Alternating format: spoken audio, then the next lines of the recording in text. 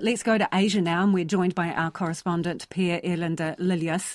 We've been talking about Taylor Swift throughout the program, and the projected millions our economy may have missed out on by not hosting a tour here. Well, she is on her way to Singapore tomorrow, where it appears the country is forking out some hefty cash, Per.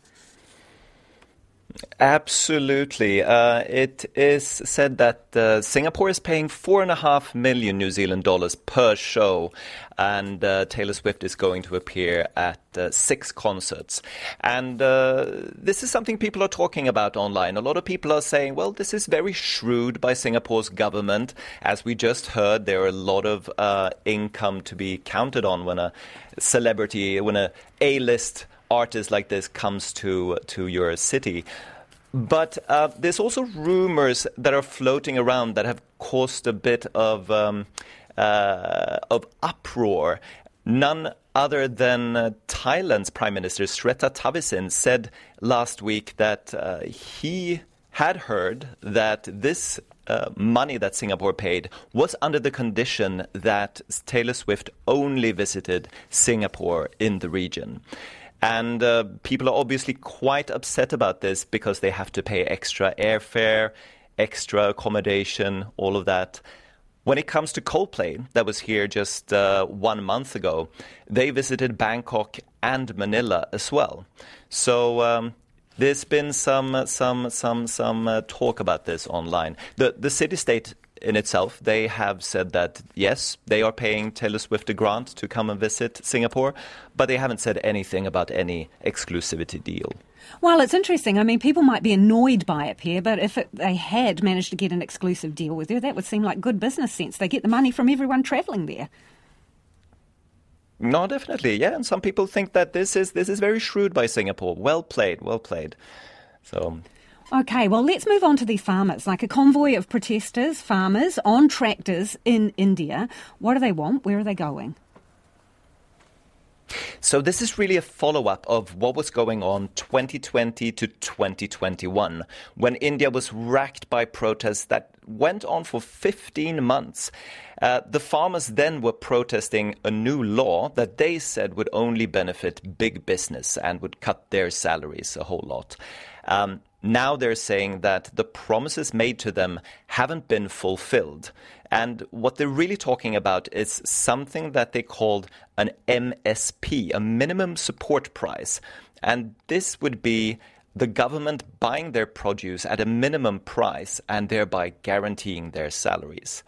Now, this is not coming at a very good time for Prime Minister Narendra Modi, with the general election happening just 2 months from now. At the moment, tractors are amassing outside of the capital's border, and you have huge barricades. It's almost been described as a fort around New Delhi. This also, when it came to the protest a couple of years ago, there were instances where you found extremist elements within the ranks of the protesters as well. And it has to do with Sikhist nationalists from Punjab. At one time, a couple of years ago, they raised a nationalist flag over the Red Fort in New Delhi, for instance. So this kind of controversy is not something that Modi would like to see coming into the election. But more than ethnic injustices and things like that, these protests do have to do with strife experienced by the farmers. More than anything else, it has to do with really hot temperatures and vast amounts of farmland turning into deserts. Despite these problems, many economists actually argue that these things that the farmers want, they would make the problem even worse because they would push food inflation and overproduction, which could deplete the scarce water resources in the countryside even more. And they are not the only ones protesting, are they? You've got doctors on the streets in Korea. Tell us about that. No, this is really top of mind in Asia at the moment with protests. So in South Korea, it has to do about doctors, like you said. And these doctors, they are protesting a proposal by the government to add 2,000 more seats at the medical schools. And at the medical schools at the moment, there are just over 3,000 seats. So this would be a major increase of the amount of doctors graduating every year. However, South Korea also has the second lowest ratio of doctors to inhabitants of all OECD countries. And with the world's fastest aging population, public health is really a growing issue. So what the doctors are saying, they're saying that this increase of the number of doctors will reduce their salaries, and it will not necessarily fill the gaps most needed in the system, which is in particular pediatricians and obstetricians. The most popular specialty is plastic surgery. So at the moment, 8,000 trainee doctors have refused to report to their workplaces. This is forcing hospitals in Seoul to postpone as much as half of all surgeries. And a few years ago, in 2020, doctors managed in a similar action to make the government repeal this kind of proposal. But so far, the current government has not shown any signs of backing down. And their policies so far to improve public health have been quite popular among the voters.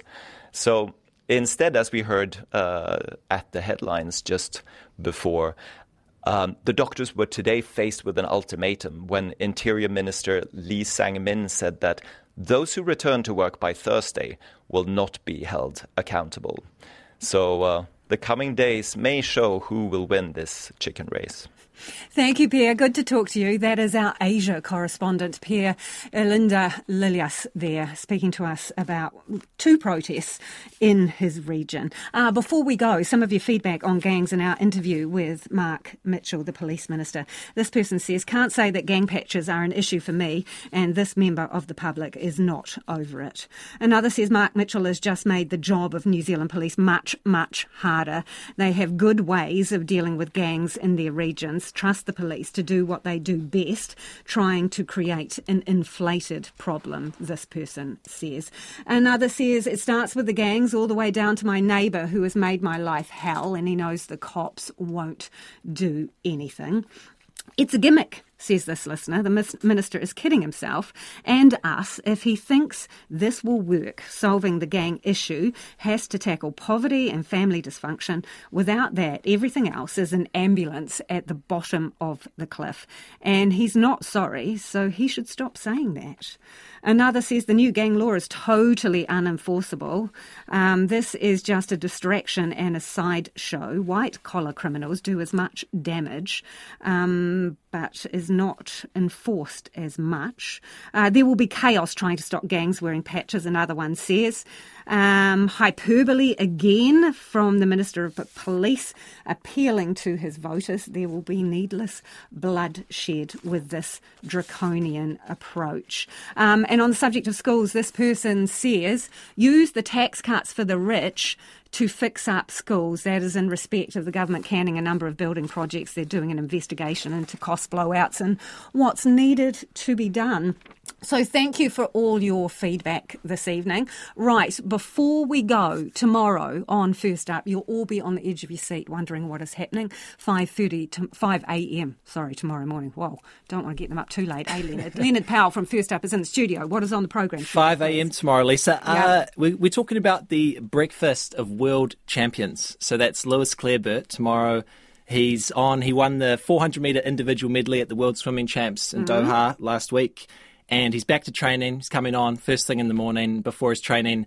What do you think he eats and I'm drinks? sure he packs it away, Lenny. Wheat Bix, toast up the wazoo, quite a few carbs and a lot of protein. Gas station pie and a coffee first thing in the morning before training. Whoa. World champion breakfast. Wouldn't that sink you like a rock in the pool? We're going to find out. And we're also going to find out what that pie is. Is it, what sort of pie is he going for? Does he switch it up?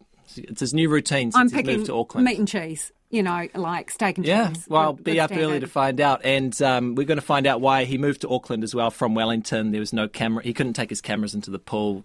Training dramas He's down a big there, social media guy, right? Sure is. Before we go, we've only got a few seconds to go. Leonard Powell, what is the breakfast of Your choice, Ooh. please. If it's not a pie and a drink from the petrol Black station. coffee and hopefully something else. Thank you, Leonard. So tune in tomorrow for First Up from 5 a.m. That's it from us this evening. The Late News team will keep you updated.